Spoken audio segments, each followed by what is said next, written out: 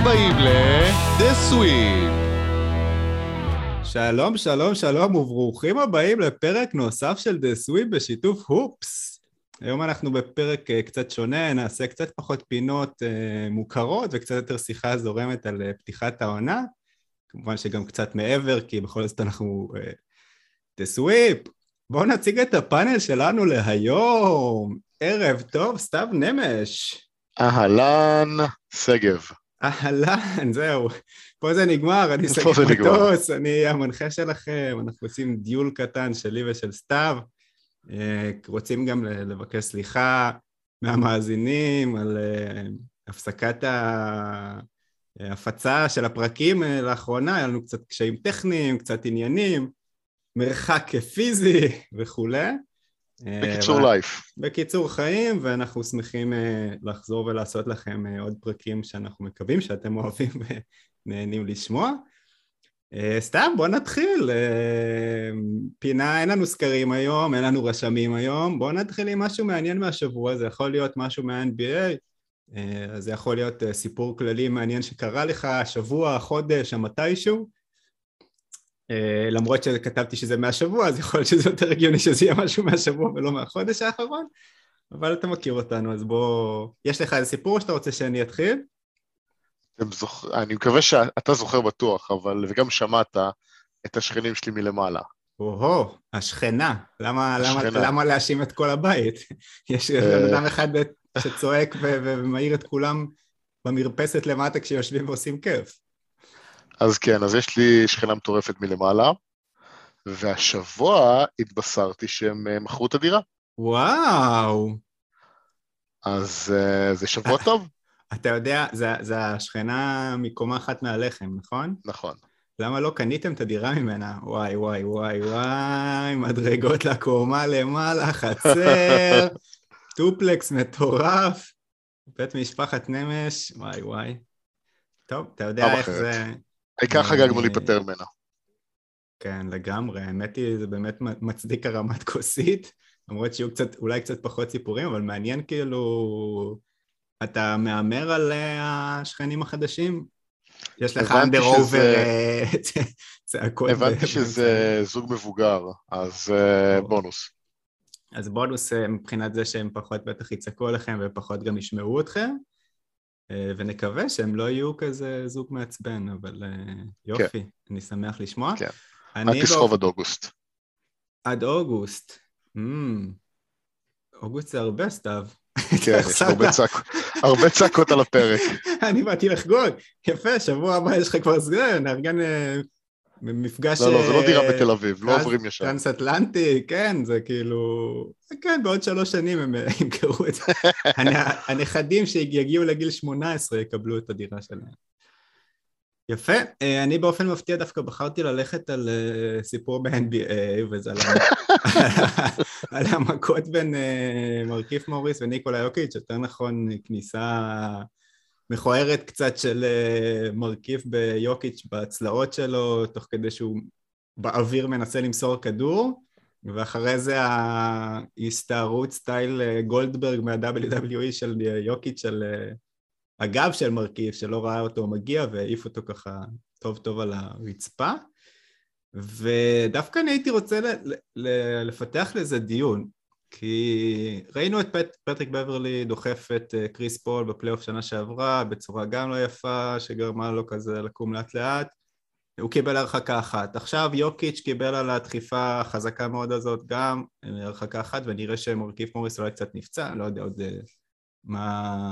מעריכים שהחומרת מצבו, אני מניח שזה לא רציני, אבל בכל זאת גרם לו לאיזשהו פציעה קטנה.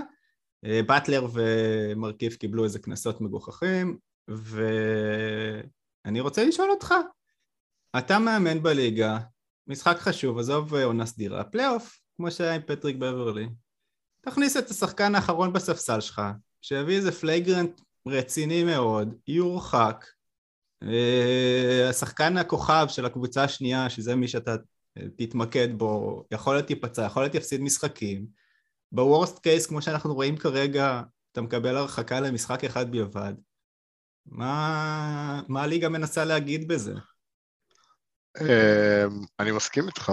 אני אתחיל מזה שהסיטואציה שאתה מתאר היא קיצון, אבל למה לא להכניס שחקן שיתחיל איזשהו מריבה ופשוט יהיו הרחקות? העניין הוא ש... כי אני רוצה לפצוע את השחקן השני, את הכוכב לא, של עזוב, לא הקבוצה צריך השנייה ללכת לכיוון של לכמה הפציעה, משחקים. אבל כן. אני חושב שאני בדעת מיעוט בסיפור הזה, אבל הליגה שבשנים קודמות הייתה מאוד מאוד קשוחה לגבי כל מפגן של אלימות של שחקנים, קצת התחילה ללכת לכיוון השני, וזה גם האגרסיביות יתר ששופטים מאפשרים היום להגנות, וההרחקות המגוחכות לדחיפה של יוקיץ', ובאופן כללי ענישה יותר רכה לאירועים גבוליים או גבוליים יותר של כדורסל, ואני לא אוהב את זה. אני חושב שכאילו כל היופי זה שהמשחק יותר זורם, וכל האגרסיביות יתר הזאת יוצאת החוצה. טוב, בסדר. אני חושב שזה יהיה מעניין שמישהו צריך לבדוק את זה, כאילו שאיזשהו... אני חושב שזה הייעוד היחידי של הסלם, לא? כן, אבל... יום אחד להיכנס ולשבור מישהו? הוא עדיין נראה לי רגוע מספיק. אבל זה מעניין, כאילו באמת... אני חושב לא יודע, יוקיץ' צריך לקבל יותר, זה ממש מעצבן. ענישה מגוחכת, כאילו, לא אמרתי תרחיקו אותו לעונה, ולא אמרתי גם לחצי עונה, אבל תן לו איזה 10 משחקים בחוץ, במינימום 5, שכאילו זה יפחיד אותם קצת לא להתנהג ככה. זה אפילו לא פאול אגרסיבי, זה כאילו סתם, אין לזה שום קשר למשחק, וזה גם אם כאילו, whatever שמרכיף לו עשה קודם, זה פשוט כאילו מגוחך. לגמרי. נקודה שנייה שלי זה שסטף קרי מגיע בפעם העשירית שלו בקריירה ל-50 נקודות, ואני רוצה לשאול למה מתרגשים מזה בכלל, כאילו למה הגעה ל-50 נקודות זה עדיין משהו שאתה מתרגש ממנו שהוא קורה, כשהוא קורה הרבה יותר בשנים האחרונות, לעומת מה שהיה המרגש ביותר, כאילו פעם בכמה שנים אתה עושה את זה, או פעם בשנה. אני אתחיל מלהיות שלילי ואז אני אהיה חיובי. תמיד טוב. אני חושב שסטף קרי מקבל אקסטרה התלהבות מהדברים שהוא עושה, כי אנשים אוהבים אותו בתור סופרסטאר, וכשאתה אוהב מישהו, אז אתה מנסה להעצים את הגדולה שלו. Having said that, אין דבר יותר כיף מאשר לראות סופרסטאר בליגה, מתחמם בצורה מטורפת, ונותן תצוגה אישית מרשימה, וזה כיף. אז כשאתה רואה את... סטף משחיל שלושה, ועוד שלושה, ועושה את מה שהוא עושה, זה בתור אוהד, ובתור מי שאוהב את המשחק, זה משהו מאוד כיף לראות, והמספר יכול להיות גם 47, ויכול להיות גם 55, זה עדיין לא משנה את העובדה, שהמשחק עצמו היה מאוד יפה, ומה שהוא עשה היה מדהים, וההתפוצצויות האלה, זה במיוחד שכוכב עושה את זה, אז בשביל זה אתה קונה אתה רואה את המשחק. אני חושב שלכן גם ההתלהבות היא, פחות אכפת לי מהמספר, אבל ההתלהבות מהתצוגה היא לגיטימית, או כאילו, גם אני התלהבתי מהתצוגה הזאת. כן, לא, אז אני לא מדבר על התצוגה היפה של משחק זורם, ושלשות מטורפות, וכניסות, וכאילו, אתה יודע, זה עדיין, כמובן שכדורסל טוב הוא תמיד מרגש ומשמח, אבל כאילו, אתה יודע, זה כמו שעדיין מתלהבים מהזריקות מהחצי. לא יודע, 50 נקודות זה לא. אחד לשני משחקים זה קורה. כמה פעמים יש לך 50 נקודות בעונה? זו שאלה יפה. זו שאלה טובה שצריך לבדוק אותה. אובר אנדר 10.5 פעמים. מעל, אובר 10.5 פעמים. אובר 10.5 פעמים. בטח. טרי יאנג מגיע פעמיים 3, מגיע. בוא נראה. דיים לילארד, בסדר. אתה תחפש את הנתון הזה, ואני בינתיים אמשיך לדבר הבא. תמשיך. אני אקח את זה ככן, כי אתה מרוכז בחיפוש שלך. בוא נלך לקצת נושאים מרכזיים בקשר לעונה שהתחילה. לפני שאני נכנס לתוך כל מיני קבוצות טובות יותר, קבוצות טובות פחות, מי פתח? 14 פעמים בעונה שעברה. בום. במה זכיתי? זה לא הרבה. אמרתי אובר 10.5. בסדר, אבל זה לא הרבה. כאילו, אם אתה רואה כל כך הרבה משחקים ורק 14 פעמים אתה רואה את זה, זה בטח שאתה להתלהב. אוקיי. יש איזה... אגב, ההימור שלי... 1,000 פלוס משחקים בעונה? ההימור שלי זה שזה יעבור, כאילו זה יעבור את ה-14 משחקים האלה השנה. דווקא העונה אתה מאמר שהיא יותר מ-14? האמת היא שבדיוק זה מוביל אותנו ישר קלאסי לנושא הבא שאני רוצה לדבר עליו, שזה באמת העלית פה נקודה טובה, וזה החלפת חברת הכדורים הרשמית של הליגה, של ה-NBA, מספולדינג לווילסון. מולטן? ווילסון? ווילסון, סליחה. ווילסון. מאז 1987 NBA משתמש במשחקים הרשמיים אך ורק בכדורים של חברת ספולדינג, לפני זה היה ווילסון באמת, והחוזים שנחתמים איתם זה חוזים לאלוהים יודע למה, אבל 37 שנים. השנה לאחר החוזה הזה של ספולדינג הם לא היו מעוניינים, לא יכלו לחדש את החוזה, ווילסון נכנסו חזרה לעניינים. אנחנו רואים ירידה באחוזים של כמה וכמה קהלים בכירים, פול ג'ורג' כבר הצהיר שזה ייקח זמן להתרגל לכדור החדש, הכדורים כמובן עשויים מחומרים שונים, זה לא כזה משנה מה החומרים ומה העניינים, אבל הפיל כנראה של השחקן משתנה, ואם אתה מתרגל למשהו מאוד ספציפי, על אף שווילסון שמשו בהרבה מקרים ככדורים של אימונים, גם שספולדינג היו הכדור הרשמי של הליגה, אז עדיין יש, זו תחושה שונה, וזה משהו בזריקה משתנה, ובתחושה של השחקן. בזריקות לשלוש למשל, האחוזים נכון לשני בנובמבר היו 44.6%, שזה הכי נמוך מאז 2004, וסליחה, זה היה לשדה, ומשלוש זה 34% לשלוש, שזה הכי נמוך מאז 1999. אתה רוצה להגיד משהו לפני שאנחנו נכנסים קצת למספרים יותר מדויקים?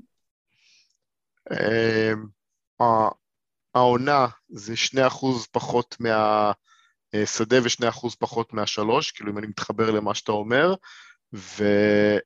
אתה רוצה, כאילו, עשית ים בדברים, אז תמשיך לשפוך את הכל, אבל, ואחרי זה, כאילו, אני אנסה להרוז את זה, אבל כאילו, תמשיך, תספר את כל מה שיש לך. סבבה, בוא, אם כבר עשיתי עבודה.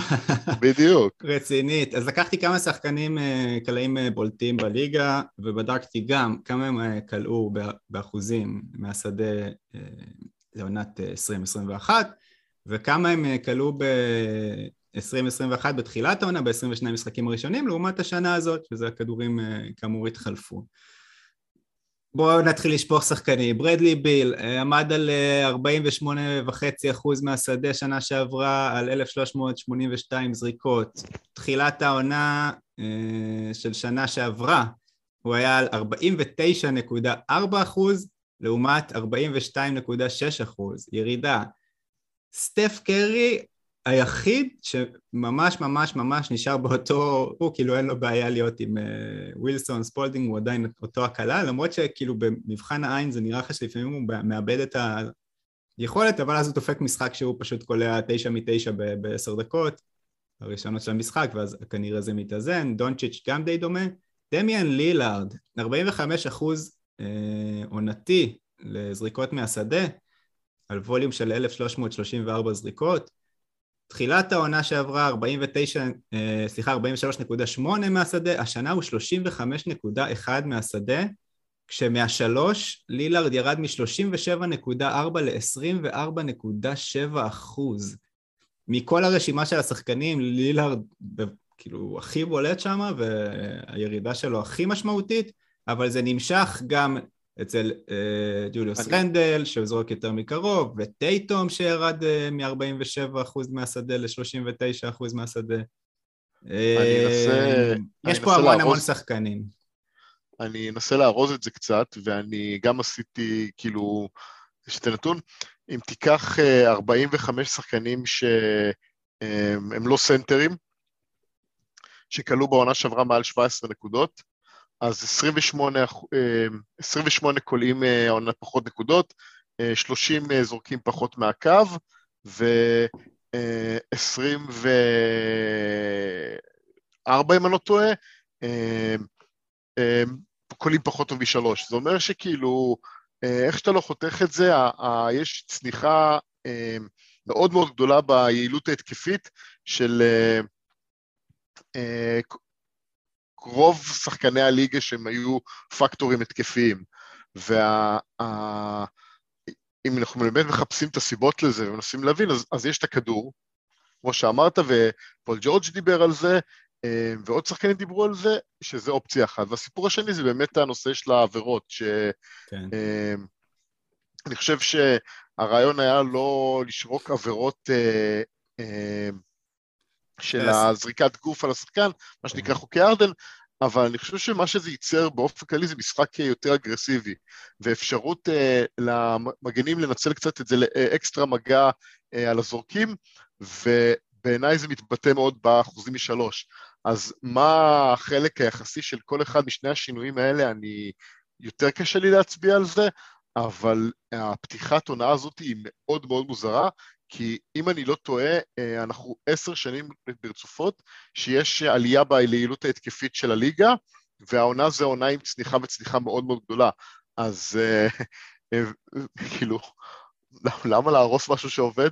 לגמרי, זה גם כאילו, תשמע, אני יכול להבין טיפה את הרצון למנן לפחות, את הכמות של העבירות שבאמת, באמת השחקן היה, אתה יודע, יוזם לסחוט את העבירה בצורה ממש קיצונית, של שחקן עומד 2 מטר ממך ואתה תקפוץ עליו תוך כדי זריקה כדי להוציא מזה עבירה, והיו שורקים את זה גם, זאת אומרת, אני מבין את הרצון טיפה להוריד את הדבר הזה, כי הוא פוגע קצת בזרימת המשחק וביופי המשחק. עד כדי כך, כדי שהשופטים ייקחו את זה למקום הקיצוני שהם כרגע לקחו את זה אליו? לא, כי באמת אתה רואה אנשים חוטפים שם מכות, גם בכניסות וגם בזריקות מרחוק, והשופטים לא שורקים על זה. רוצה לשמוע את הנתון הכי מפתיע בכל הסיפור הזה? ראסל ווסטברוק עלה מ-37.8% ל-41.1% מהשדה. מי היה מאמין? ובווליום יותר גבוה מפתיחת עונה שעברה. מי היה מאמין שכאילו... כל מה שהוא צריך זה החלפת כדור. לא, גם אתה אומר, כאילו, איך לפעמים מבחן העין זה פשוט שום דבר. כי כל בן אדם שאתה תשאל אותו, איך ראסל ווסטברוק התחיל את העונה הזאת, הוא יגיד לך כאילו, אין, כאילו, זאת התחלת עונה, הוא הרבה פעמים מתחיל גרוע, אבל זאת התחלת עונה הכי גרועה, כמה הוא מחטיא וכמה הוא מאבד כדורים, ובאמת משחק קטסטרופלי, והופ, הנה, נתונים על הנייר, הוא קיבל את הריבוע הירוק ממני של שיפור. שיפור באחוזים. שיפור באחוזים, כן, לא. קבלת החלטות זה עדיין לא משהו שהוא יכול להתגאות בו. אגב, נתון הכי קיצוני לדעתי, אני לא בטוח שתגזה, אבל יכול להיות באמת השחקן היחיד שהתלונן בהפגנתיות על הדבר הזה, על הכדורים לפחות, זה פול ג'ורג' שירד מ-51.2% ל-3 בתחילת העונה שעברה, 22 משחקים הראשונים, לא 22 משחקים, סליחה, 22 ימים הראשונים, זה היה משהו כמו בין 10 ל-12 משחקים, כל קבוצה, ירד ל-35.8, שזה עדיין בסדר, 35.8, אבל 50% מ-3, וואו. סבבה. אתה צופה כאילו הסתגלות, או שאנחנו הולכים לעונה מבאסת? אני בטוח תהיה הסתגלות לכדור לפחות, אני משוכנע שגם לגבי העבירות, אז השחקנים יבינו איפה תפסיק לזרוק את הכדור בצורה מעוותת, כי כבר לא שורקים לך על זה, ותתחיל רק לקחת זריקות יותר נוחות, יותר קלות, ופחות לנסות להוציא או end one או פשוט זריקות מהקו. אני לא חושב שזה יקרה לפני חצי, כאילו שנגיע לחצי, זאת אומרת, אני די בטוח שאנחנו הולכים להמשיך לראות את מה שאנחנו רואים, אני לא יכול להגיד לך כן, יש הרבה זריקות, כן, אחוזים מדברים על זה שהזריקות יוצאות ולא דברים לא נכנסים חלק. תשמע, בינתיים העונה התחילה פנטסטית לדעתי. יש המון באמת? משחקים צמודים, יש המון משחקים מעניינים, יש המון מתח. התחיל מאוד מוזר, אתה יודע בעיקר מוזר, אני לא... כיף שכאילו זה חזר, אבל העונה מוזרה, ואני אחבר את זה אולי לאחד הנושאים הבאים שיש לנו, כי כשאתה רואה את הפתיחת עונה הזאת, ואתה רואה איך זה משפיע על כמות מאוד גדולה של כוכבים בליגה, איך זה משפיע על היכולת שלך לעשות הערכה למה שאתה רואה ב10 משחקים הראשונים של כל קבוצה? כי לי זה מאוד קשה להבין מי טוב ומי לא טוב, כשאני יודע שיש כל כך הרבה דברים שאני רגיל אליהם, שכרגע לא מתרחשים. נכון, אני מסכים שאין, א', גם אם העונה הזאת הייתה מתחילה עם כדור רגיל, ובלי החוק עבירת הארדן וכל זה, 10 משחקים זה סמפל סייז קטן, ועוד ברור, having said that, נגיד, אי אפשר להסיק יותר איך מדי. אתה יודע להגיד אם פורטלנד טובים או לא טובים כשלילארד משחק ככה? כאילו, מצד אחד אתה אומר, הם לא טובים, לילארד לא טוב, מצד שני אתה אומר, אם לילארד יהיה טוב, אז הם שווים יותר, זה מאוד קשה להעריך. מצד שלישי, אבל לילארד עצמו היה גם לא טוב באולימפיאדה באופן יחסי ללילארד, אז פתאום זהו, כאילו לילארד הוא שחקן הרבה פחות טוב? תשמע, אני משוכנע שלילארד לא נעשה ממש... אוקיי, אז יפה. הרבה פחות טוב, אבל דברים יכולים להיות, תקופות יכולות להגיע, אני מאמין כמו שאתה תיקח שחקנים שלא יורדים... כן, אבל אתה רואה שחקנים שגם לא יורדים באחוזים שלהם, ושומרים על טרייאנג וזק לויד, גם טרייאנג הם לא טועה, כי מבחינת אחוזים נוראי. לא, טרייאנג הוא ממש... טרייאנג הוא היה שנה שעברה על 43.8 מהשדה, פתח שנה שעברה על 41, ושנה הוא על 42.3. אני אשמור את השאלה שלי על לילארד לאחר כך, אבל אם אני רק אומר שכשאנחנו אומרים לעשות מתישהו, ונעשה את זה עכשיו כי זה חיבור מושלם קונטנדר פרטנדר, יאללה. אז בגדול, מאוד קשה לי להגיד. אני אגיד לך מה אני בטוח ב100%? כן. שדלס היא פרטנדר. שדלס היא... בדלס אין כלום פחות או יותר. הם פתחו 7-3. כן. שזה יפה. אבל הנט רייטינג שלהם שלילי, מינוס 2.4, ההתקפה שלהם מזעזעת, ההגנה שלהם סבירה מינוס, והם גם, הקבוצות שהם ניצחו הן קבוצות חלשות, אז אני לא קונה את המאזן הזה, ואני לא קונה את הקבוצה הזאת, ואם לא יהיה שם שינויים קיצוניים, זה תהיה עוד קבוצה, עוד פעם שהם יהיו קבוצה חלשה, שתעלה ממקום נמוך ולא תעשה כלום מעבר ללוקה והיכולת שלו לקחת משחקים לבד, אבל זה לא מספיק קבוצות טובות. דלס היא לא קבוצה טובה. דלס, אני קודם כל מסכים איתך שדלס היא לא קבוצה טובה, בתור מי שמחזיק בדונצ'יץ' בליגה דיינסטי פנטזי שלו, אז אני רואה לא מעט, והם נראים רע, ולוקה כמו שדיברנו, גם פתח את העונה לא טוב באחוזים, ונראה... כל פעם, כל עונה, אני אומר לעצמי, לוקה נראה שנה קצת, כאילו, אני אגיד לך מאיפה זה התחיל, בואו נתחיל את זה אחרת. שנה שעברה שלוקה חזר לשחק אחרי הבועה והכל, הוא היה שמן, הוא חזר שמן, בוא נדבר על זה רגע, נכון. ממש, הוא חזר מאוד מאוד מאוד שמן, והיה נראה איטי מאוד, והיה נראה קצת גמלוני כזה, והשנה אמרתי, הנה הוא חוזר אלינו יותר חטוב, ושוב התחיל העונה והוא עדיין נראה לי שמן פתאום, אני לא יודע להסביר את התופעה הזאת. אני חושב שלוקה הוא שמן, אין מה לעשות. אבל הוא לא שמן, כי כשממשיכה העונה יש לו קצת יותר משמעת תשב על הספה, תראה ריאל מדריד ותאכל מנצ'ים, אז הוא כבר נכנס לפי טוב, ואז הוא באמת גם יותר מהיר, יותר זריז, הוא כבר רץ יותר טוב, קופץ יותר טוב לריבאונדים.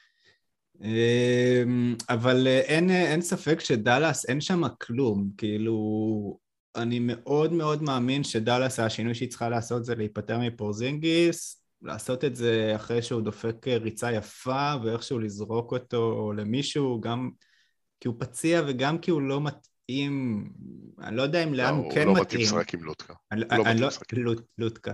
לוטקה זה... קציצה... לוטקה זה לא, זה דג. זה דג לוטקה? אני חושב שזה הסקר הראשון של הפרק, האם לוטקה זה דג או קציצה? סקר מצוין. סקר מצוין, האם לוטקה דונצ'יץ' זה דג או קציצה?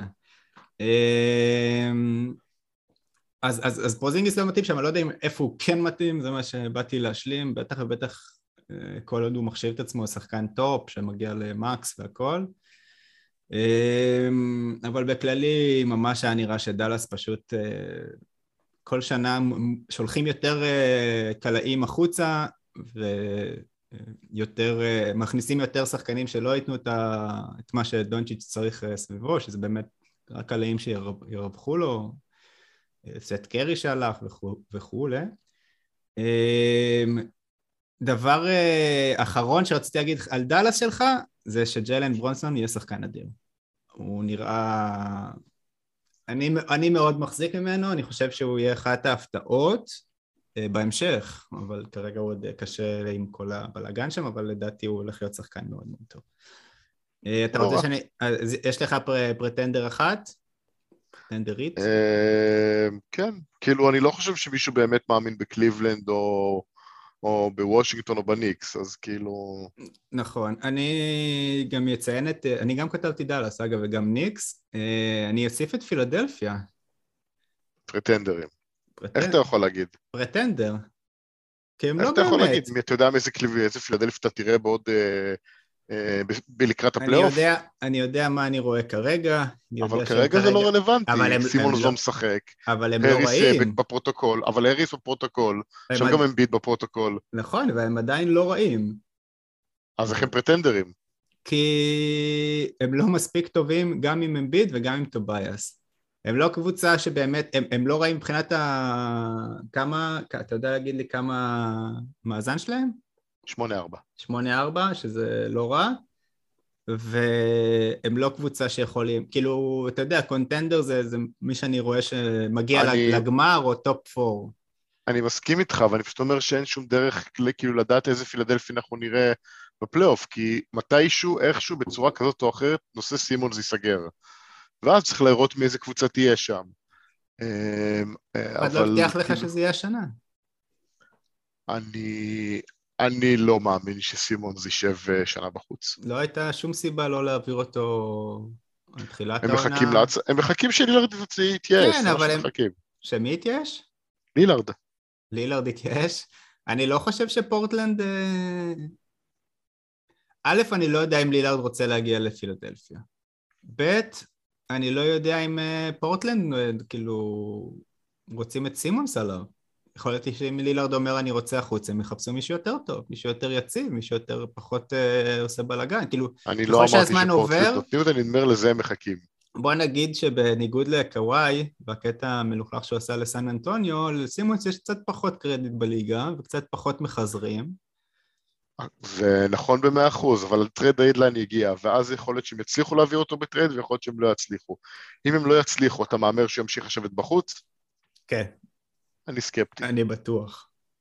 הוא יעשה קיירי, שנת מנוחה, שנת שבתון. קיירי צריך להיות קיבוצניק. לקבל שנת שבתון מערפת.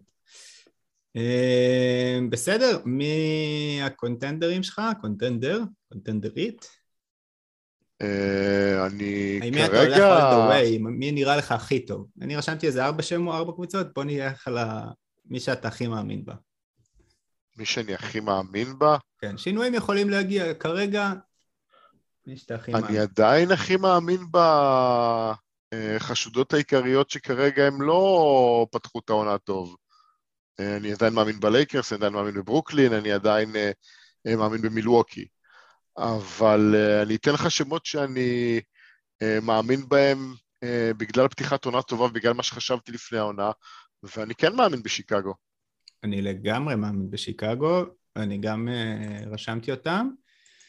הם גם נראים מצוין, החיבור הזה של 3 שחקני הרכב דומיננטיים יחסית, קצת פחות, מאוד מפתיע, למרות שוואץ' כבר הגיע שנה שעברה באמצע העונה, אבל לונזו הגיע ודרוזן הגיע, וזה דרוזן נראה כאילו הם נתנו לו איזשהו משקה להחזרת החיים. זה לא שהוא היה כזה רע בסן אנטוניו, אבל הוא היה מצוין בסן אנטוניו. פתאום הוא נראה שמח. הוא עוד יותר טוב העונה. הוא גם קולע 39% מ3 עם 2 ניסיונות, שזה מדהים. עוד ווילסון פייבור. מה? עוד חובב ווילסון. כן. אני אגיד שהם טובים מאוד, הם רביעי בהתקפה, 6 בהגנה, הם כן שיחקו לוז חלש ב-24 משחקים האלה, אבל עוד פעם, ב-10 משחקים זה לא אומר הרבה, אבל הם עושים את זה תוך כדי זה שווצ'ו נפגע מאוד גדול של ווילסון, עם 38% מהשדה ו-26 משלוש, אם הוא רק עולה לאחוזים הרגילים שלו, שיקגו היא מפלצת, כי את הזרקות הוא לוקח. אז יש לי סיבות לא אופטימיות, ודיברתי על זה, אני חושב שבוע שעבר דיברנו על זה עם הכדור הכתום, ואמרנו שלפעמים אתה מבין שאתה לא יכול לפתור את כל היכולות שלך במגרש, ואתה לא יכול לייצר הגנה טובה, אז אתה הולך על התקפה מאוד מאוד חזקה, בשיקגו אתה באמת לא יודע איך לפתור על מי לשמור באמת, אבל הם גם פתחו את העונה עם הגנה מאוד טובה, שזה החלק המפתיע, ואם יהיה להם את זה לא ברמה הזאת, אבל אפילו יישארו טופ 10 ביחד עם התקפה שכנראה לא תיחלש, אני באמת מאמין ביכולת שלהם להגיע לטופ של המזרח. בהחלט, אני חושב גם ששיקגו יש להם הרבה מה לתת, הם בוודאות יהיו בטופ של המזרח, השאלה היא מה... אבל אם שאלת קודם מי הכי מרשימה, אז זה גולדן סטייט, אני חושב שהיא קבוצה שהכי מרשימה עם פתיחת העונה שלה.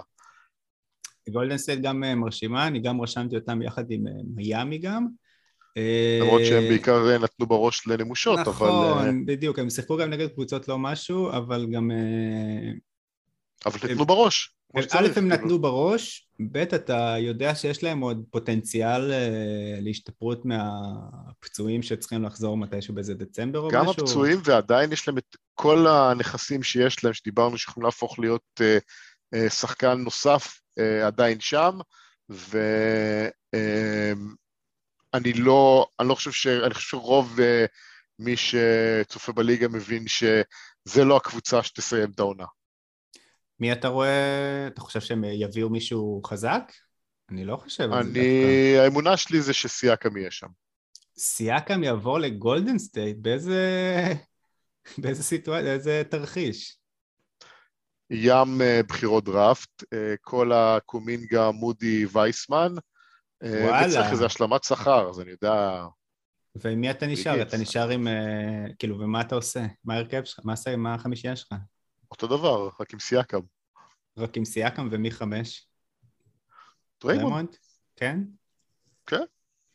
לא יודע. כלי יחזור מתישהו. אם הוא ייתן לך מספיק 5 טוב. כן, לא, אני אומר, יש לך את וייסמן שצריך לחזור מהפציעה שלו, יש לך את קליי שצריך לחזור מהפציעה שלו, נראה טוב באימונים, אבל גם סימונס נראה טוב כקלה טוב באימונים, אז לך תדע מה המצב משחק האמיתי, גולדן סטייט בהחלט נראה טוב, אני היום הולך לראות את המשחק שלהם נגד מינסוטה, נכתוב על היום קצת אתה הולך. אופס, היום. זה כיף. נכון, האמת היא, אם מעניין אותך לשמוע על החוויות שם, ברור. אז אני כותב להופס קצת, משחקים שאני הולך לראות, אני מסקר את הקבוצה, גם האמת היא שיש עוד בחור שנקרא אבי טרחטמן, שגם גר פה באזור ולפעמים מגיע וכותב, אבל החוויה בתור מישהו שעונד דף עיתונאי שמעולם לא הייתה לי, אתה יכול, וכתבת גם על החוויה שלך בלוס אנג'לס שעשית להם סיקור של איזה 2 משחקים, אני לא טועה? זה מדהים, אני לא יודע איך זה היה בסטייפל סנטר, אבל בצ'ייס אולם כל כך חדש, אז גם הכל נורא מפנק, הם נורא, הבנתי מהרבה כתבים שהמיקום של יציע העיתונאות הוא מאוד מאוד מאוד רחוק, בדרך כלל. אז שאלתי אותך אחרי שחזרת מ-LA ואמרת לי זה בערך בסוף האולם, אז בכיסא מאחורי סוף האולם. כן, בסטייפלס לא, יש את העיתונאים המכובדים שיושבים מקום מעולה, ויש את כל השאר שיושבים למעלה. מדהים. אבל רואים מעולה מכל מקום. זה היופי על גב האולמות האלה, שאתה ממש, גם שאתה יושב בכיסא האחרון באולם, אתה עדיין רואה מצוין, אז בצ'ייס הם שמו את העיתונאים במקום סבבה באמצע כזה, והגישה לכל דבר, וללכת לעמוד ליד סטף. אני אספר לך סיפור מצחיק שקרה לי בתחילת המשחק הראשון שהייתי בו נגד הקליפרס, המשחק השני של גולדן סטייט, הראשון בבית, ואני עוד לא לא מכיר את הכללים בדיוק, הסבירו לי קצת, עשו לי ככה, עשו לי איזה סיור קטן, אבל עוד לא ידעתי בדיוק מה מותר יותר, מה אסור, אז אני נורא שאלתי כל הזמן ובדקתי עם כולם, ואז סטף הלך והתחמם, ואני בפרקט מצלם את סטף, וכיף לי להיות ככה ליד סטף קרי כל כך צמוד, שאף אחד לא אומר לי זוז, לך לפה, לך לשם, אני יודע שמותר לי לעמוד בצד ולצלם אותו, מאוד נחמד. ואז הוא בא לצאת לחדרי הלבשה, כאילו ללכת להתכונן למשחק, ואיזה ילד ואבא כזה עצרו אותו להצטלם איתו בחלק שמחבר בין הפרקט ליציאה לחדרי הלבשה, ואני כמו ילד מפגר, סליחה, ילד לא כל כך בסדר, רצתי גם להצטלם איתו, וסטף, הוא פה קרוב אליי. אז אמרו לי, חביבי, לך הצידה, היה שם איזה chief officer of משהו, אתה יודע, ואמרתי לו, סליחה. אבל עדיין אין גישה לחדר הלבשה. אז לצערי השנה בגלל הקוביד, אז אין גישה לחדרי הלבשה, כמו שאמרת, למישהו טיר-2, שזה אני גם בין היתר טיר-2, מישהו טיר-1, אני מניח שזה כל מיני ESPN'ים וכל מיני חבר'ה מאוד מאוד מאוד חזקים, גופי תקשורת גדולים, יכולים ללכת לחדרי הלבשה ולרעיון עם המאמן לפני ואחרי המשחק, אבל בגדול זה חוויה מטורפת ומדהימה, ותודה רבה. הכי חשוב. פופס שאפשרו את זה. וואי, אחלה ארוחה, אחלה מנות, יש לך לפני המשחק מנות חמות עם כל מיני רביולים ונקניקים וגבינות ודברים, כמובן מכונת משקאות, כל השתייה מתוקה, קפה, בלגן, מרקי, אני חושב שיש שם גם איזה מרק, ובמחצית הם מחליפים את זה ליותר קוקיז ובראוניז וכאלה שאתה יכול ללכת לחדש את רמת הסוכר שלך. בגדול זה תענוג. לי הפלוס הכי גדול זה שאני גר באמת בעיר ולא באיזה בוואלי כמו הרבה ישראלים שגרים באזור סן פרנסיסקו, זה שאני באמת לוקח אוטובוס אחד, 20 דקות נסיעה מהבית, ממש מתחת לבית שלי, עד לאולם, וכמו שחבריי הטובים, אם שנאתם אותי עד היום, אז עכשיו אתם יכולים לשנוא אותי קצת יותר. אל תדאג. אנחנו נצא בזה בעבודה. וזהו, אז נחזור לנושא. גולדן סטייט באמת משחקים טוב ונראים טוב, ויש להם עוד לאן לעלות ולאן להשתפר. אמרתי לך, אני זרקתי גם את מיאמי שנראים טוב מאוד, וטיילר הירו נראה כאילו הוא לקח ללב את כל הביקורות על שנה שעברה, וכל זה שהוא כבר לא שחקן באמת טוב, פתח את העונה מצוין, לדעתי אם זה ממשיך ככה הוא יהיה השחקן השישי של השנה, אבל בואו נראה מה קורה שם עם באטלר והמוריסים שלו וכל הבלגן הזה, ונמשיך לנושא הבא? כן. יאללה, אז השאלה שלי אליך זה, מהו גיל השיא החדש?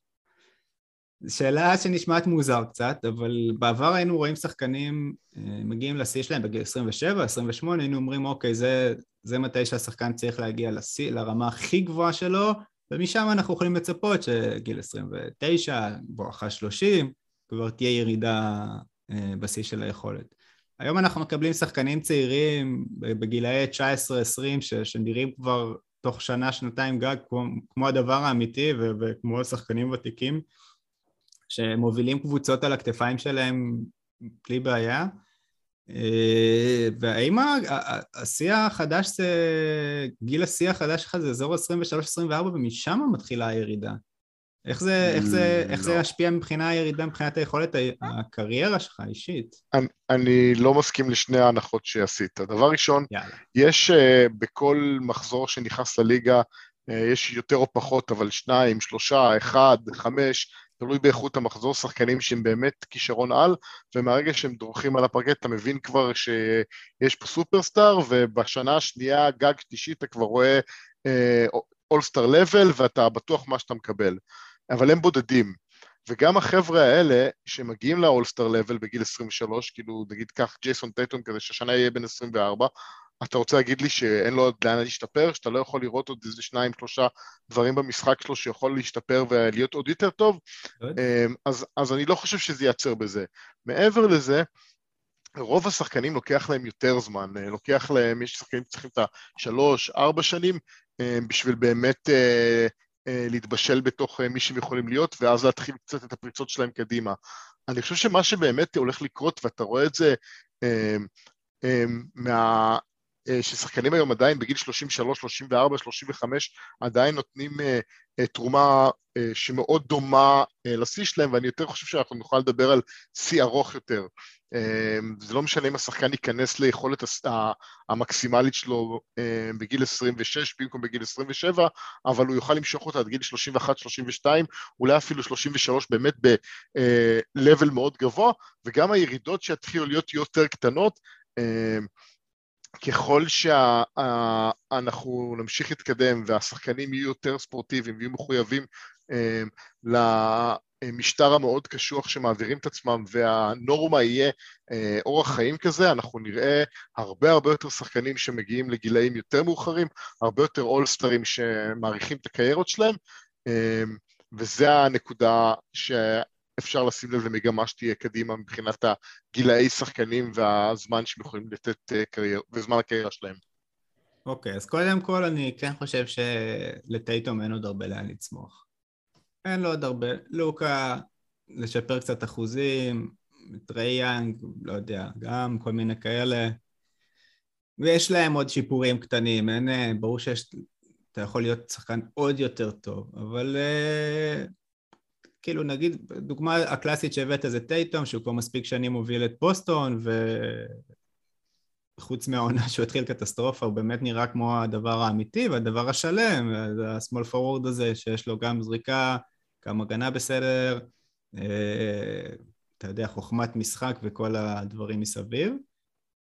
לא יודע אם אני לא רואה אותו יורד ביכולת שלו בגיל 28 כזה, אני לא יודע, אתה חושב? אני לא יכול לדבר. כמו שהדבר שתמיד אתה שומע ספורטאים אומרים, שהדבר שזה קשה לקחת אליפות, אבל עוד יותר קשה לשמור על אחת. זאת אומרת, קשה להגיע לרמה מאוד מאוד מאוד מאוד גבוהה, אבל עוד יותר קשה לשמר את הרמה הזו ולא לרדת ממנה.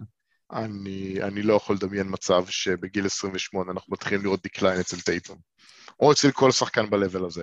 לא יכול לדמיין מצב כזה. זה מעניין, כאילו מצד אחד הרפואה תמיד תשתפר ותתקדם ותוכל לשמר את השחקנים, ואתה רואה את קריס פול חותם ל4 שנים בגיל 36 ונראה עדיין סבבה, ולברון ג'יימס נראה בסדר כשהוא לא מת, אבל זה יהיה כאילו... אבל זה לא רק לברון ג'יימס ושהוא כאילו זה סטף ולילארד, הם לא ילדים, כאילו הם לא עדיין 37, אבל הם בסדר. נכון, אתה צודק, אבל הנה הירידה התחילה, ווילסון מאחוריי, מצדיקים את הטיעון שלי. בסדר, מה אתה רוצה לדבר בקטנה אוקיי, בוא נדבר עוד בקטנה על זריקות מהלוגו, ואז נעשה שאלות ותשובות? או שאתה רוצה הפוך, קודם שאלות ותשובות? מיצינו את הזריקות מהכאלה? אתה יכול לעשות זריקות מהלוגו, אבל אין לי יותר יודע מה לתרום לזה. אוקיי, אז כאילו יש דיבור בשנים האחרונות על זריקות רחוקות מהסל ואיך המרחק רק גדל. אז אני רציתי כאילו, מעניין אותי מה יקרה קודם, האם האסטרטגיה תשתנה ונקבל משהו חדש, או שנקבל מעל 10 זריקות מהחצי במשחק, נגיד בעוד 2, 3. האם לזרוק, היום לזריקה מהחצי אנחנו רואים פעם במשחק בערך? בממוצע? פעם או חצי פעם, או כאילו משחק, או פעם בשני משחקים? אתה לא רואה את זה בעוד 3 שנים כבר גודל, אז 5 נגיד זריקות מהחצי במשחק? זה יהיה נשק שיתפתח יותר. אני היום ראיתי במקרה, אני לא זוכר את השם שלו, קליפ של איזה שחקן מהמכללות, שבמצב של 57-57, יש לו כדור, יש לו 15 שניות, והוא מקפיץ את הכדור על הלוגו, הוא מקפיץ על הלוגו, בסוף זורק שלשה מהלוגו וקולע. עכשיו, הוא היה יכול להתקרב ולקחת שלשה רגילה, הוא היה יכול לחדור לסל, בחר לזרוק מהלוגו, ואז שאלו אותו על זה בעון אחרי משחק, הוא אומר, הרגשתי מאוד בטוח עם הזריקה, אני נותן, כאילו זה לא ציטוט, כן? ברור. הרגשתי מאוד טוב עם הזריקה הזאת, הרגשתי שאני יכול לקחת את השומר שלי לסל, אבל אני לא חושב שאם הייתי לוקח אותו לסל, הסיכויי ההצלחה שלי היו פחות גדולים מהזריקה מהלוגו. בלי שומר. מה? בלי שמירה אני מניח, כאילו לא היה עליו לא, היה עליו שומר, לא, היה עליו שומר. אבל אתה נותן 1.5 מטר מהאמצע. טייל פול ג'ורג' ולילארד. אז זה יהפוך להיות נשק, וזה יהיה חלק מהמשחק, ואלה שיהיו טובים בזה, יהיה להם יתרון לתקופה מסוימת, עד שכמו ששחקנים התאמנו, הילדים התאמנו על שלשות, התאמנו על זה, והנה אתה רואה ילד מגיע ממכלות, שהוא אומר, זה הנשק שלי. כן, זה יהיה מאוד מעניין לראות את זה קורה. בסדר, אז עשינו את זה קצר, העפנו את זה מהשולחן. ובוא נלך לסגמנט שאלות ותשובות. Say what? משהו קטן חדש, כל אחד כותב, הכל פה חדש, אבל גם זה. כל אחד כותב לחבר פאנל השני של 3 שאלות, ועונים, אתה רוצה לשאול או להישאל? אני אשאל אותך שאלה. יאללה. מי הקבוצה הכי חלשה בליגה? וואו, זו שאלה, האמת היא מאוד טובה. האינסטינקט הראשוני רוצה להגיד קליבלנד, אבל קליבלנד פתחו את העונה לא רע בעליל.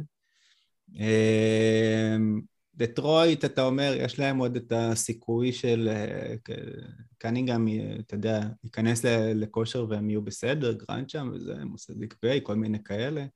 אורלנדו גם עם וגנר וכאלה. אני מכל השמות ומכל הדברים, וזה הולך על יוסטון. דווקא. יוסטון זה בחירה מצוינת. יוסטון נראה לי הקבוצה הכי חלשה, אני לא רואה שם איזשהו פוטנציאל גדול מדי לקפוץ הלאה חזרה, גם לנסות לרצות לעשות משהו, אפילו אוקלאומה מנצחים בטעות, כאילו.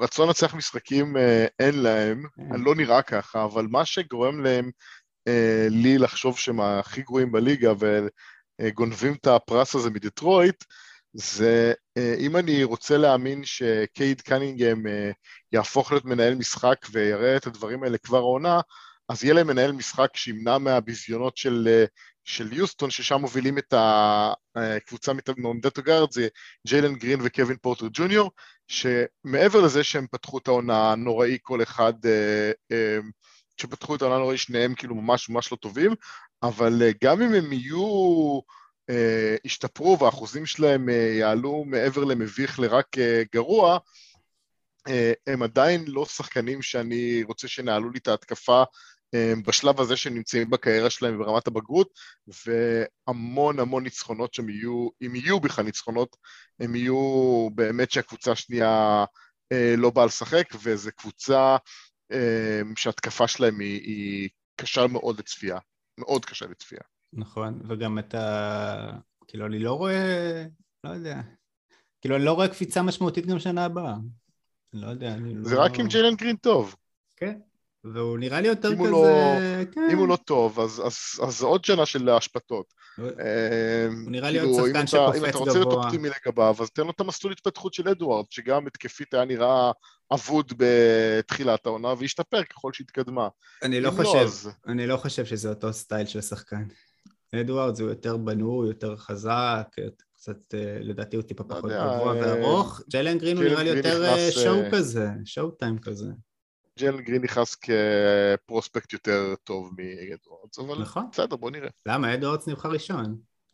כן, אבל אני משער שאם ג'יילן גרין היה שנה בדראפט עם אדוארדס, הוא היה נבחר לפניו. מה שקרה. אוקיי. אבל גם ככה כנראה צריכים לבחור את למלו, אבל זה כבר שיחה אחרת. וואי, למלו, איזה כוכב, איזה, באמת, כאילו שרלוט יש להם את כל הפוטנציאל בעולם להיות קבוצה כל כך מעניינת, כל כך טובה ברמת השחקנים שיש לה, אבל עם הפתיחה של מיילס ברידג'ס, נראה כמו הדבר אמיתי, ולמלו ורוז'יר עכשיו קצת התחמם לאט לאט, וגורדון איוורד, כאילו יש שם, ופי.ג'יי וושינגטון, זאת אומרת, אתה אומר זה עדיין לא באמת, לא הפצצתי פה, אף אחד לא נפל מהכיסא עם אף שם, אבל... זה תהיה קבוצה טובה, וככל שלמלו ישתפר ויתבגר הם יותר טובים. יאללה, שאל אותי. סתיו. כן. מתי נהנית יותר מכדורסל, מה-NBA, כדורסל, מה שאתה רוצה ליהנות, בשנות ה-90 או בשנות ה-2000? וואו. פתאום אתה צריך לחשוב, זה לא... שנות ה-90, קל. שנות ה-90 קל. וואו, לשנות ה-90 קל, אתה בטוח? לא, תראה, מה זה נהניתי מכדורסל? מ-NBA, בוא נגיד. כל שנה, בהגזמה כאילו, היא בגדול שנה שהכדורסל ישתפר מזאתי שלפניה. אבל שנות ה-90 יש ילדות יותר. זה הנוסטלגיה שלי, זה יפה. ההתבגרות שלי בתור אוהד NBA. קובי בריינט. עם כל האהבה שלי לקובי, הלייקרס שאני הכי אוהב, זה הלייקרס של סבלוס, אדי ג'ונס וניק ונקסל, כאילו, אלדן קמבל. זה הקבוצה האהובה עליי באמת בלייקרס, אז כאילו זה שנות ה-90. שנות ה-90, יפה מאוד. אני אשאל אותך עוד שאלה, אז תחזיר לי. מה אתה חושב? זו שאלה מטופשת, כראוי לי. מה אתה חושב על הרעיון להגביה את הטבעת בעוד 30 סנטימטר?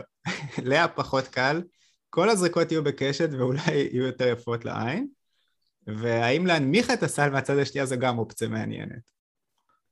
להנמיך נראה לי אבל להגביה הייתי רוצה לראות מה המחקר אומר של ההשפעה על זה. אז אני אתן לך להמשיך, אני רק אזרוק שתי תמונות לראש שלך ולראש של המאזינים. אם אנחנו מגביהים, זה בגדול מלא זריקות מוקשטות, הסנטרים הופכים מדנקים קלים בכל מצב מתחת לסל, לכאלו שמנסים לייפ וכזה, כמו של הילדים הקטנים שמשחקים במחצית, שמנסים לקלוע כזה בלייפים ולא מצליחים, אז זה יהיה נורא מצחיק. ומהצד השני, אם מנמיכים, אז כל גארד הכי קטן עושה דנקים משוגעים, והסנטרים צריכים לקלוע למטה. תחשוב שסנטר כאילו מסתכל על זה, ואם הוא עומד, הראש שלו הוא מעל הסל, הוא צריך כאילו... השתכנעתי, להוריד את הטבעת. נכון, זה לא תמונה אדירה. השתכנעת אותי. נכון. בלוק, כל גולדטנדינג זה אם הכדור הוא מעל קו הטבעת. זהו. אם הוא עבר את הקו של הטבעת, אסור לך לעשות בלוק. כל מיני חוקים יפים. הלאה. סגל. כן. תואר ה-MVP של הריסון בארנס, בלי להפסיד. הגזמת? הגזמת כמובן. אתה בטוח שהגזמתי? כן, הריסון בארנס, וואו, אבל סמפל סייד, אוקיי, זה אחד. אמרתי שלא להפסיד. והייתי נותן למיילס ברידג'ס כבר את ה... יותר מבארנס?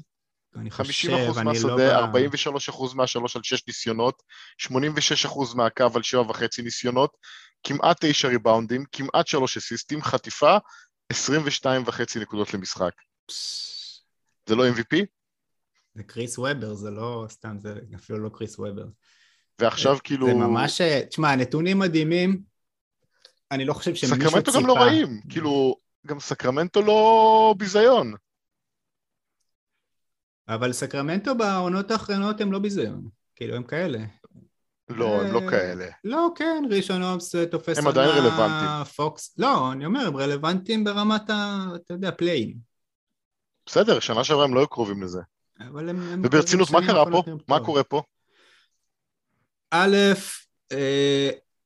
הדבר הראשון שאפשר לראות זה להעיפו את בגלי, לא יודע עד כמה זה משפיע על דקות, פאוור פורוורד, כמה בגלנס מתחלף עם זה, נכון, הוא גם פצוע, אבל הוא קצת שיחק יותר שנה שעברה, אבל נורא מעניין, כאילו מצד אחד בארנס תמיד היה השחקן הזה, נכון? הוא תמיד היה זה שקולע שלשות סבבה, ותמיד הוא ריבאונד אותו, והוא גם לא מבקש יותר מדי את הכדור, הוא אחלה טימייט כזה מרגיש, זה שיא קריירה שלו באחוזים משלוש, בשיא כמעט שיא ניסיונות. זה פתיחה מטורפת. כאילו, הוא אף פעם לא היה כזה.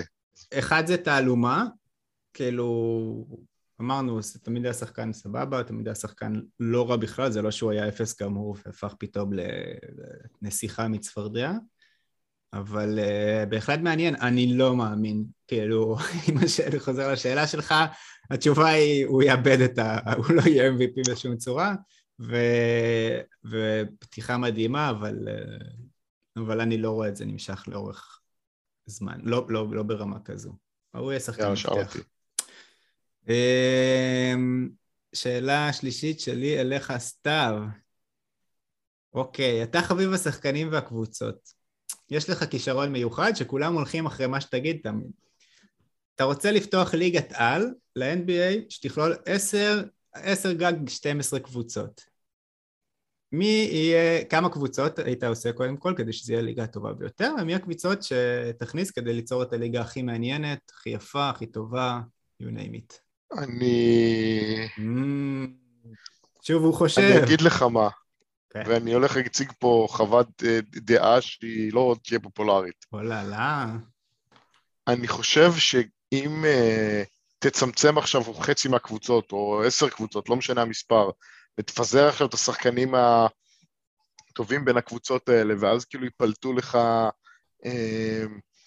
כאילו שחקנים פחות טובים מהליגה, אז זה יהיה הסטנדרט החדש, ואז עדיין יהיו קבוצות טובות וקבוצות פחות טובות, ואתה תגיע למצב כאילו אחרי שאיזה 2-3 תרד ההתלהבות מהחמישיות המטורפות האלה, תגיד אוקיי, אז בעצם כאילו כולם יתפסו את אותו מקום שהיה קודם, ואנחנו נחזור להסתכל על כל אותו דבר. אז אני לא חושב בהכרח צריך לצמצם את הליגה, אולי אפשר לזרוק שתי קבוצות, אבל זה לא מפריע לי שיש כמה נמושות כל עונה. אתה לא חושב שאם יהיה את החמישיות האלה, ובאמת כאילו, אתה לוקח מבערך 20 או 15 קבוצות את השחקנים הבכירים ביותר שלה, ומעביר אותם לקבוצות האחרות, אתה לא חושב שיהיה תחלופה הרבה יותר גדולה במי טוב? אני חושב שבטווח הקצר הרמה תעלה, אבל בהמשך אתה לא תרגיש את זה, כי עוד פעם, אם עכשיו שחקן שהיום משחק 25 דקות, ישחק לך בליגה החדשה 16 דקות, אז זה יהיה הלבל, זה כאילו לא באמת יעשה איזשהו שינוי באיכות של המשחק, תסתכל על כל אותו דבר, זה יתאזן. מה שכן, הייתי רוצה להחזיר קבוצה לסיאטל, קבוצה בלאס וגאס, קבוצה, כאילו, איזה עוד מקומות חסר להם קבוצות שזה ערים מגניבות, ולהחזיר את ונקובר, מקומות כאילו כיפים כאלה חסר. מעניין, כן. טוב, התחמקות יפה. יש לך שאלה אחרונה או שכבר עשינו את השאלה השלישית שלך גם? זה לא עשינו את השאלה השלישית שלי. יאללה, שוט.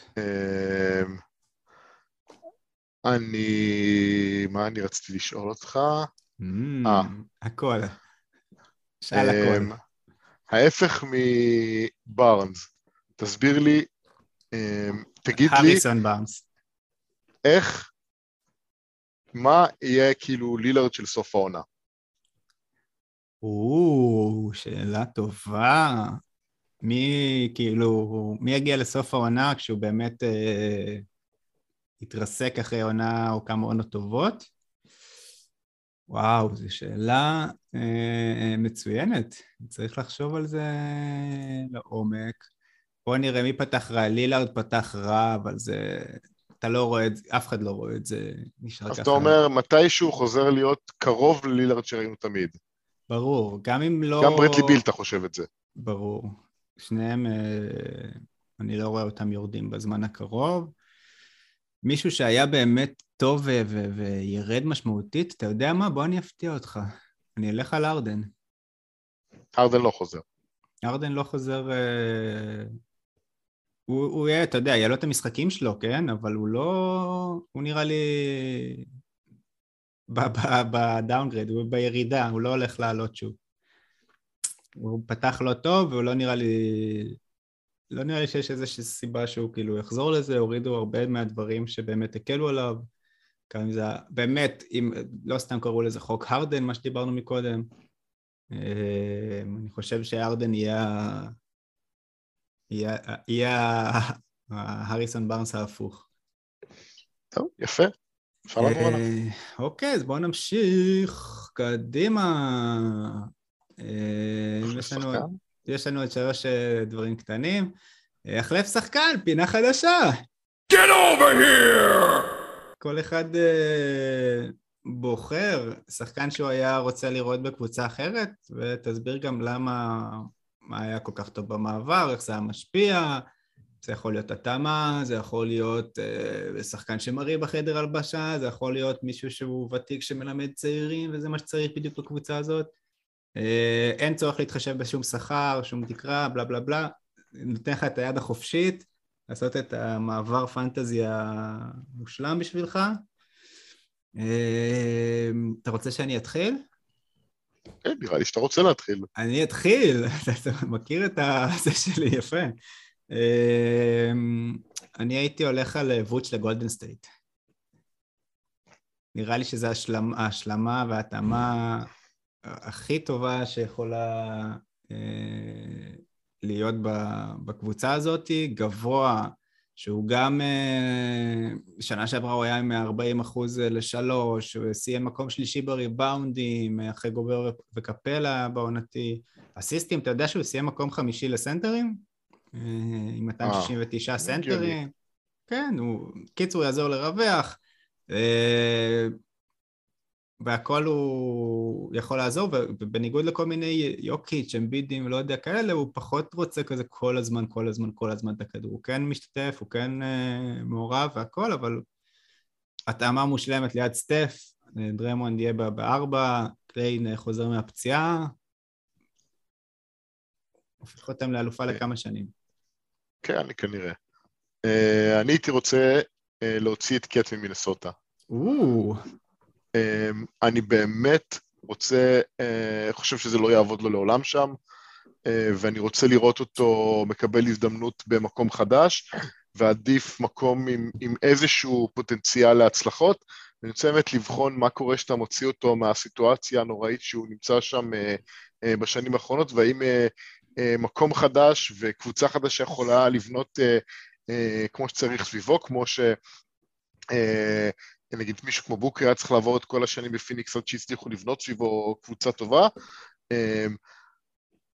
המקום האידיאלי זה קצת יותר קשה לדמיין, אבל אני לא יודע אם זה האידיאלי, אבל הייתי מת לראות אותו בשרלוט. וואו. וגם יש את הפוטנציאל כאילו להעביר שחקנים, וכאילו להביא אותו איכשהו. זה יכול להיות מדהים. כאילו בלי שאתה מוותר על איזה למלו בול. כן, אבל אתה יכול לשלוח להם מיילס ברידג'ס. כל השאר קחו. כן, למרות שכרגע אתה לא יודע אם אתה... כאילו לא הכל, אני רוצה שזה יישאר קבוצה טובה, אני לא... לא הכל, אבל אתה נותן להם מיילס ברידג'ס וגורדון איי-וורד כזה. או הייתי רוצה... האמת היא לראות אותו בפיניקס במקום אייטון, זה היה יכול להיות מדהים. יש לי ממפיס היה יכול להיות מדהים. נכון. בממפיס האמת היא הכי מתאים שם. למרות שלא יודע, אתה יודע מה, אולי עם ג'רן ג'קסון, אולי הם קצת ידרכו אחד על השני בתפקידים.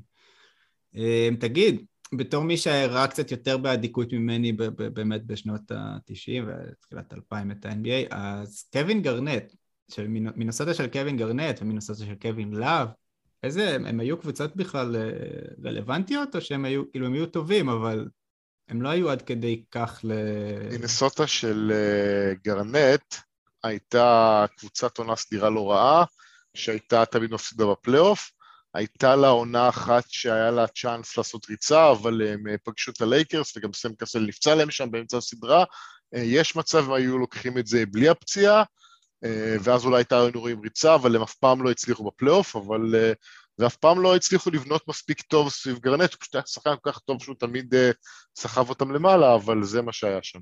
ועם קווין לאב זה גם לא הגיע לרמות? קווין לאב זה לא שנות 90, וזה אף פעם לא הייתה קבוצת פלייאוף, הם אף פעם לא היו טובים. בעיקר גם כי רוביו לא היה בריא. אז האם אנחנו באמת שמים את האשמה על מינסוטה? כאילו, איפה הפוטנציאל של מינסוטה שמשהו ישתנה שם? מה צריך לקרות שמינסוטה ידעו לקחת שחקנים כל כך טובים שמגיעים אליהם בדראפט או בוואטאבר, ולנצל את זה? זה באמת... כמו כל קבוצה גרועה, מתישהו אתה מקווה שהם יביאו את הצוות שמנהל שם, שידע מה הוא עושה, ויספר את כל המצב. עכשיו שמינסוטה מחליפה בעלות, אולי הדברים שהם התחילו להשתנות, אבל כרגע זה לא עובד ולא קרוב ללעבוד. סבבה, נמשיך לדבר הבא. בוא נעשה את סגמנט הולך מכות, ונסיים עם המלצת השבוע, בסדר? אוקיי. אוקיי, אז הולך מכות! אם לא הייתה לך ברירה, סתם, אח שלך הסתבך, לא יודע, סתם. קרה משהו, אם היית הולך לקרב מכות, תוך כדי משחק, שחקנים פעילים בלבד, ואם היא בחיים, אין, כאילו, היית עושה טיילר הירו, מסתובב, בורח, כאילו, כזה מרים את היד, אומר, סליחה אדוני, זה לא היה בסדר, ובורח לחדר ההלבשה, טיילר הירו סטייל, ואם היית באמת, כאילו, קם ועכשיו... אוקיי. עושה באטלר. אז בוא נתחיל עם הדבר שאמור להיות ברור, שכל שחקן NBA אני בורח. אין אפילו אחד שאני לא בורח. אבל יש כאלה חמודים יותר, כאילו יש לך סקייל, אין לך... אני מאמין שיש איזה 20 מאמנים שאני אברח מהם גם כן, אבל... כמה אתה אוהב את אח שלך? לא, אבל עכשיו אם אני חייב... נגיד, אתה משחק עם אח שלך בקבוצת NBA. שחקן איקס אז בא ופירק לאח שלך אגרוף לפרצוף. אתה בורח? יש לי את השם. יש לי את השם. מרקוס האוורד. מי זה מרקוס האוורד? זה שחקן ששיחק העונה 3 משחקים ו3 דקות ממוצע למשחק בדנבר, והוא 1.78 זה אומר שאני גבוה ממנו, והוא השחקן היחיד שאני למען כבוד המשפחה אנסה לתת לו אגרוף. וואו, מדהים. טוב, ומכל השאר אתה בורח, אני מבין. כל השאר. אני לקחתי את זה קצת יותר לעומק.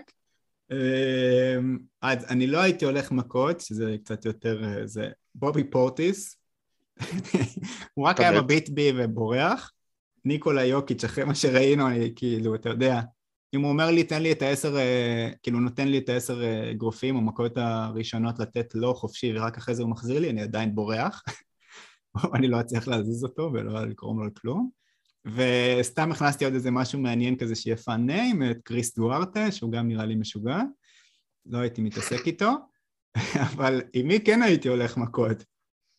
בוא נתחיל שהשם שלו נותן לי את הרצון והאמונה שאני יכול כאילו כן להכניס אחת, זה ג'וש גידי, כי בחור עם שם של עורך דין, הוא לא, כאילו הוא קצת פחות מאיים עליך פתאום, ונראה לי שאולי הייתי יכול להגניב איזה אחת. כתבתי ג'וש הארט ואנדרו ויגינס, שזה נראה לי שני אנשים נורא נורא נורא נחמדים, זאת אומרת שהם גם כזה לא ידעו אם להחזיר או לא, הם לא יהיו בטוחים בעצמם אם הם רוצים ללכת מכות, אז כאילו זה ייתן לי את האופציה. והשחקן האחרון שרשמתי, וזה רק בגלל שאולי, לא שאני איזה בחור מהיר, אבל אולי הזריזות שלי תצליח לתת לי איזשהו יתרון, אולי, זה בובן מריאנוביץ'. כי הוא כל כך ענק, אבל הוא כל כך איטי. ראית אותו בג'ון וויק? לא. אז תראה ג'ון וויק, ואז דבר איתי על בובן. אבל הוא, עזוב סרט, ברי לייף, הוא יהיה איטי, לא? מה זאת אומרת סרט? מה זה ג'ון וויק? זה סרט, לא? סרט. אבל זה, אתה יודע, תראה, תחזור אליי עם זה. אוקיי, אתה אומר... תעשה שיעורי בית, ואז תגיד לי, אתה רוצה לעשות לריב עם בובן. אתה לא חושב בטיעון הזה של אתה קצת כזה זריז? כאילו, אני בטוח שמבובן, הייתי בוחר בובן ללכת איתו מכות, רק כי אני יודע שאני יכול לברוח לו ובחיים לתפוס. נכון. אבל אם אני באמת צריך לריב איתו, אין לי סיכוי. אבל באמת לריב איתו זה גם לתת מכה קטנה ולברוח. אבל אני לא אצליח להגיע אליו, הוא פשוט נותח יד, תופס אותך, אתה אומר, לא משנה איפה אתה, כן, האמת היא, אתה צודק. הבעיה זה שאני כאילו דמיינתי שאולי אני יכול להתכופף מספיק נמוך, אבל היד שלו תגיע אליי, כאילו גם אם הוא עומד, הוא מגיע לסרוכים כזה, לקשור את זה עם הידיים שלו. יפה. כן, את הרגל וידרוך עליך. יפה ויותר.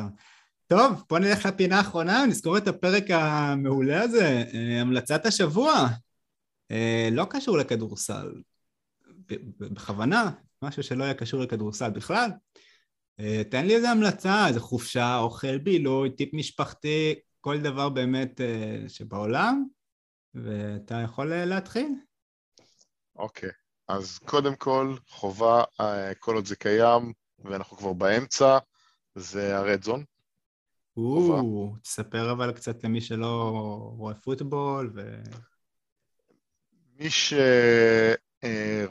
ראה משחק פוטבול ואמר, זה משעמם, לא קורה פה אקשן, אני ממליץ לו לראות את הרדזון, שזה, אם נחבר את זה למי שלא מכיר, זה כמו ערוץ הקיבוץ, רק שהם תמיד נמצאים אך ורק איפה שיש סיכוי למהלך התקפי חיובי, טאצ'דאון, או שהם בתוך אזור שקרוב לטאצ'דאון, רדזון, הנס שמו של הערוץ, חובה.